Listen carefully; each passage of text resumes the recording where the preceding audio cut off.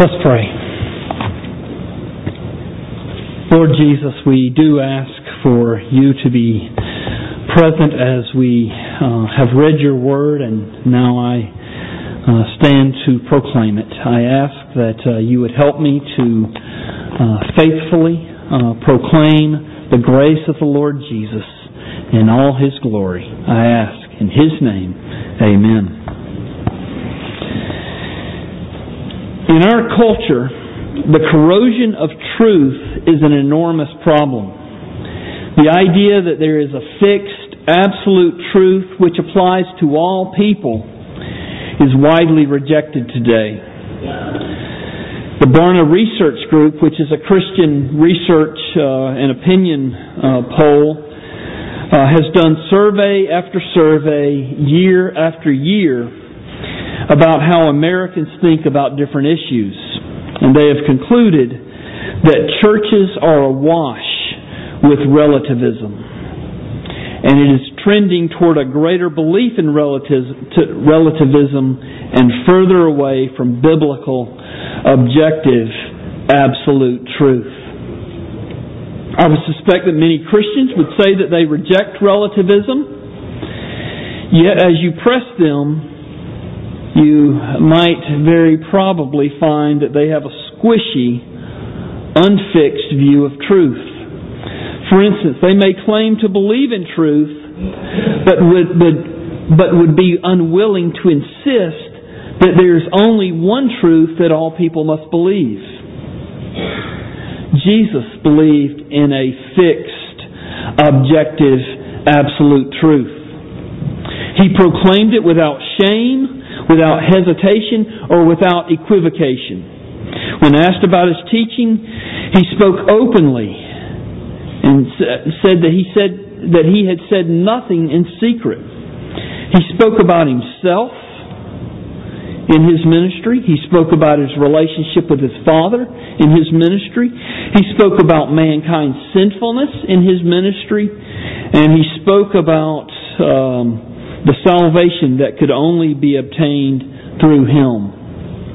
He made it clear that He was the only way, the only truth, and the only life, and that no man comes to the Father except through Him. He was in no way squishy in His belief or in His presentation of the truth. The corrosion of truth and relativism in our culture is a big problem. But that's not to suggest that the previous cultures were any more committed to the truth. Every culture, every society has been uncommitted to the truth.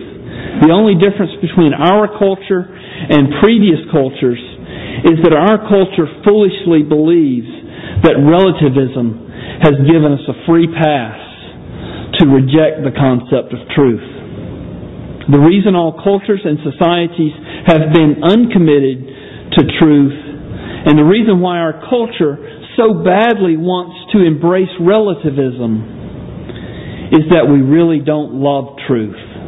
We want to live like we want to live.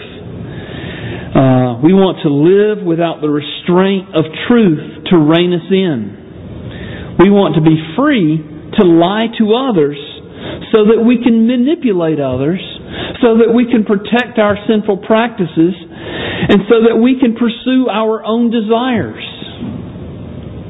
without any interference from any kind of truth.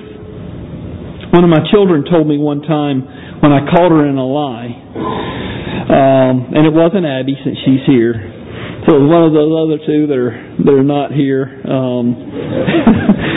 But my daughter told me when I caught her in a lie, she said, "Teenagers lie to their parents. That's just what teenagers do." You know, she sounded like one of those Geico commercials. You know, if you're a cat, you ignore people. That's what you do. But if you want to save 15% on... No person really believes in relativism. It would be impossible for them to function if they rejected truth. They would be rejecting all forms of science if they rejected truth consistently. They would be rejecting all standards of measurement if they rejected truth. They would be rejecting all morality, all forms of right and wrong.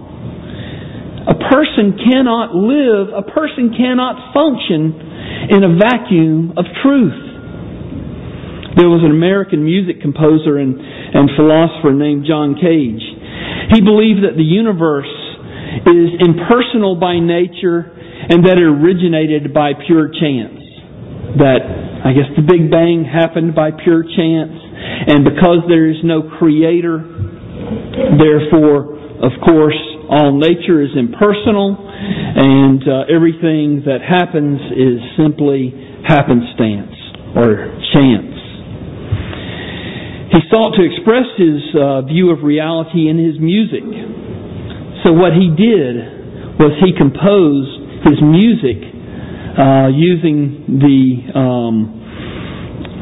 the concepts of pure chance. In other words, he would roll the dice or flip a coin to decide which choice of musical note and where that musical note would be. It was all random. The result was that his music had no form, had no structure, and I would imagine had no appeal. Dale, what would you think about that? Would just be torturous, I would imagine, for you with your trained ear to listen to that. But in his personal life, John Cage grew mushrooms as a hobby. And of course, if you don't know which mushrooms are poisonous, and you pick them and you eat them randomly, you're going to soon die, because many mushrooms are poisonous. You have to make a distinction. So he did not, of course, pick the mushrooms to eat with the same view of reality that he was espousing by his profession as a musician. All self-professed relativists are hypocrites. There can be no such thing as a half-relativist. Well, there's some truth over here, but there's no truth over here, and well, we get to decide what we want to be truth. I know a lot of people believe that, but it doesn't hold water. Either truth exists or it does not. The concept of relativism is a bogus word that has been invented to hide from the truth. The trial of Jesus before Annas was a bogus court that was assembled in order to hide the religious leaders' conspiracy to murder Jesus. Truth and justice were empty words on that night in that court. First of all, Annas, who is spoken of here in our passage, he very likely had no standing in this court. First of all, the court was held in his home, and he was not the high priest. We know from historical record that Annas served as the high priest in Israel from the year 7 AD to the year 14 AD.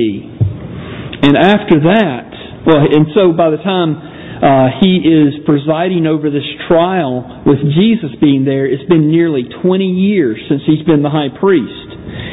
In the meantime, 5 of his sons succeeded him as high priest, one after the other after the other. And now, his son-in-law, Caiaphas, is the high priest. So Annas, having served almost 20 years ago as the high priest, all of his sons succeeding him, and now his son-in-law, he was certainly a very powerful man. Certainly, because his son succeeded him and now his son-in-law, he exercised total influence over the high priesthood, but he had no right to preside over a judicial court that was meeting at 4 a.m. This is right in the middle of the night when this court is meeting. And then, as you look at this passage, you'll notice that no charges were brought against Jesus. He was placed on trial without any formal charges being laid against him. In fact, the trial was an attempt to manufacture some charges to bring against him.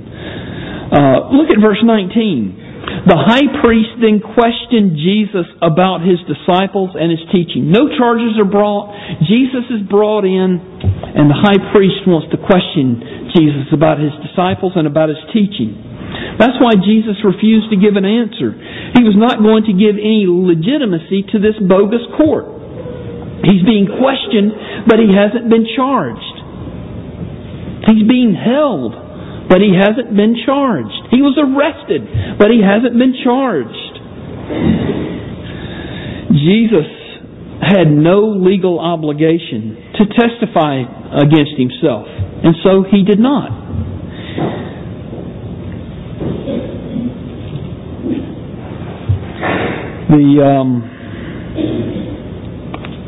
I'm looking here. I'm sorry, felt like I was missing a page. So Jesus, in not testifying, he's doing what was certainly his right. In fact, what was right for him to do. On that night, even though the term relativism was not in use in that court, there was a hatred of the truth that was present in the hearts of the religious leaders who were putting Jesus on trial. And the hatred of truth spilled over in verse 22, spilled over into violence. So you see verse 22, when he had said these things, one of the officers standing by Jesus, struck Jesus with his hand, saying, "Is that how you answer the high priest?" One of the officers, probably a man acting as a bailiff, he did not like what Jesus had to say to the high priest, and Jesus essentially said, "I'm not going to answer." Verse 20, Jesus answered him, "I have spoken openly to the world. I have always taught in the synagogues and in the temple where all the Jews come together. I have said nothing in secret. Why do you ask me? Ask those who have heard me what I said to them. They know what I said." So he refuses to answer, and there's this officer of the court, much like what we would have a bailiff in our courtrooms, and the man struck Jesus. And he said, "Is that how you speak to the high priest?" This man struck Jesus, no doubt, in an attempt to please his superiors. He knew how badly the religious leaders hated Jesus. He knew his actions would not be rebuked, but would rather surely meet with their approval. But let's examine a little more closely what the bailiff did. He struck Christ while he was on trial. He struck Jesus in open court right in front of Annas, who was presiding as the judge. Remember, no evidence has been brought. No charges had even been presented. And Annas, presiding as judge, does not rebuke this bailiff. This illustrates just how unjust the whole trial really was and how little regard there was for the truth in that room that night. Now, Jesus did act in a rather unexpected manner. Jesus' whole ministry was filled with incidents where people were mistreating him. Yet he never opened his mouth in resentment. He was oppressed and he was afflicted, yet he opened not his mouth, like a lamb that is led to the slaughter, and like a sheep that is before his shears is silent, so he opened not his mouth. That's the way he conducted his ministry. But this time, he does open his mouth. And he says in verse 23 to this bailiff who struck him, "If what I said is wrong, bear witness about the wrong. But if what I said is right, why do you strike me?" Why does Jesus reply when it was his habit to remain silent when he was being mistreated? I think the reason he spoke up is he was about to endure. He knew that his disciples following him would endure the very same treatment that he was enduring. One commentator, I think, was right when he said Christ could well have borne being struck without opening his mouth, but foreseeing that many of his people would afterwards be subjected to wrongs like this, he resented and rebuked it, that they might know what his feelings were and how they should act amid wanton outrage and gross injustice. And so he spoke up and spoke out and rebuked the bailiff. What's even more remarkable is Jesus is going to be treated with many more blows, with much greater severity in the coming hours, as the guards beat him, as the guards whipped him, as the guards pressed down that crown of thorns on his head, and then those nails driven through his hands and through his feet. And he did not make any objection through it all. I imagine most of you feel some sense of animosity toward this bailiff for striking Jesus for no reason. In fact, I feel some animosity towards him. But I also feel sorry for the man. This man struck the King of the universe. Can you imagine what was going through this man's mind after he died? And found out that this man whom he struck, whom he spoke so rudely to, and found out that this man was the King of Kings and the Lord of Lords? While our feelings of animosity are kindled against this bailiff, I want to ask you some questions. How many times have you raised your hand to the Lord Jesus Christ? Not to physically strike him, but to give yourself to sin in rebellion to him. The bailiff, he acted rashly because he was motivated by zeal to please Annas and the religious leaders. But how many times have you planned out your sin and acted upon it with fully settled intentions? The bailiff only struck Jesus once. But how many times have you, as a professing Christian, persisted in striking blow after blow as you practice your pet sin? In effect, when we do that, we are trampling the Lord Jesus Christ underneath our feet. The bailiff struck Jesus in ignorance. We don't have any doubts about Jesus' identity, yet we willingly and willfully raise our hands to Him because we love our sin more than we love Him. If this is you, I implore you, don't raise your hand against Him to give yourself to sin. Rather, extend your hand to Him in repentance. Confess your sins and seek His forgiveness. He is willing to forgive. How do I know? Because I know what happened after this trial. I know what happened when this show trial ended. I know what the Lord Jesus endured for sinners. Christ faced 3 more show trials that night, as night turned into the early morning. And He was finally judged to be guilty, even though there was no evidence to prove it. And in between trials, He was beaten by the guards. He was whipped savagely. The whips had pieces of bone in the end of them, so that it dug into His skin every time He was whipped. And He was made to wear a crown of thorns. And then He was taken to the cross. And on the cross, that's where our Lord Jesus was really struck. He was struck again, but this time not with a hand of man, but with the wrath of God. On the cross, Jesus bore our griefs and carried our sorrows. And He did that because He loved us. He became sin for us. God the Father struck the Lord Jesus because of our sin. Christ was pierced for our transgressions. He was crushed for our iniquities.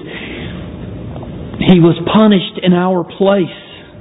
It was the will of God to crush Him, according to Isaiah 53, and to put Him to grief, because Christ offered Himself up as a guilt offering for the guilt that we should have owned. He took our guilt by taking our sin upon Himself. He took the blows of God's justice for us. So, if you have your hand raised against Jesus, if you have your sins that you are unwilling to repent of, or if you're saying, well, maybe tomorrow, or maybe later, or maybe when the Lord moves in me, I want to ask you, how could you wait or put off repentance when Christ has done this for you? The greatest blow that you could strike against Christ is to be slow in your repentance and to think it matters very little to Christ whether you repent or whether you turn to Him. Jesus loves sinners.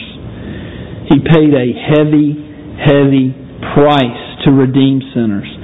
Flee to Him now. And I want to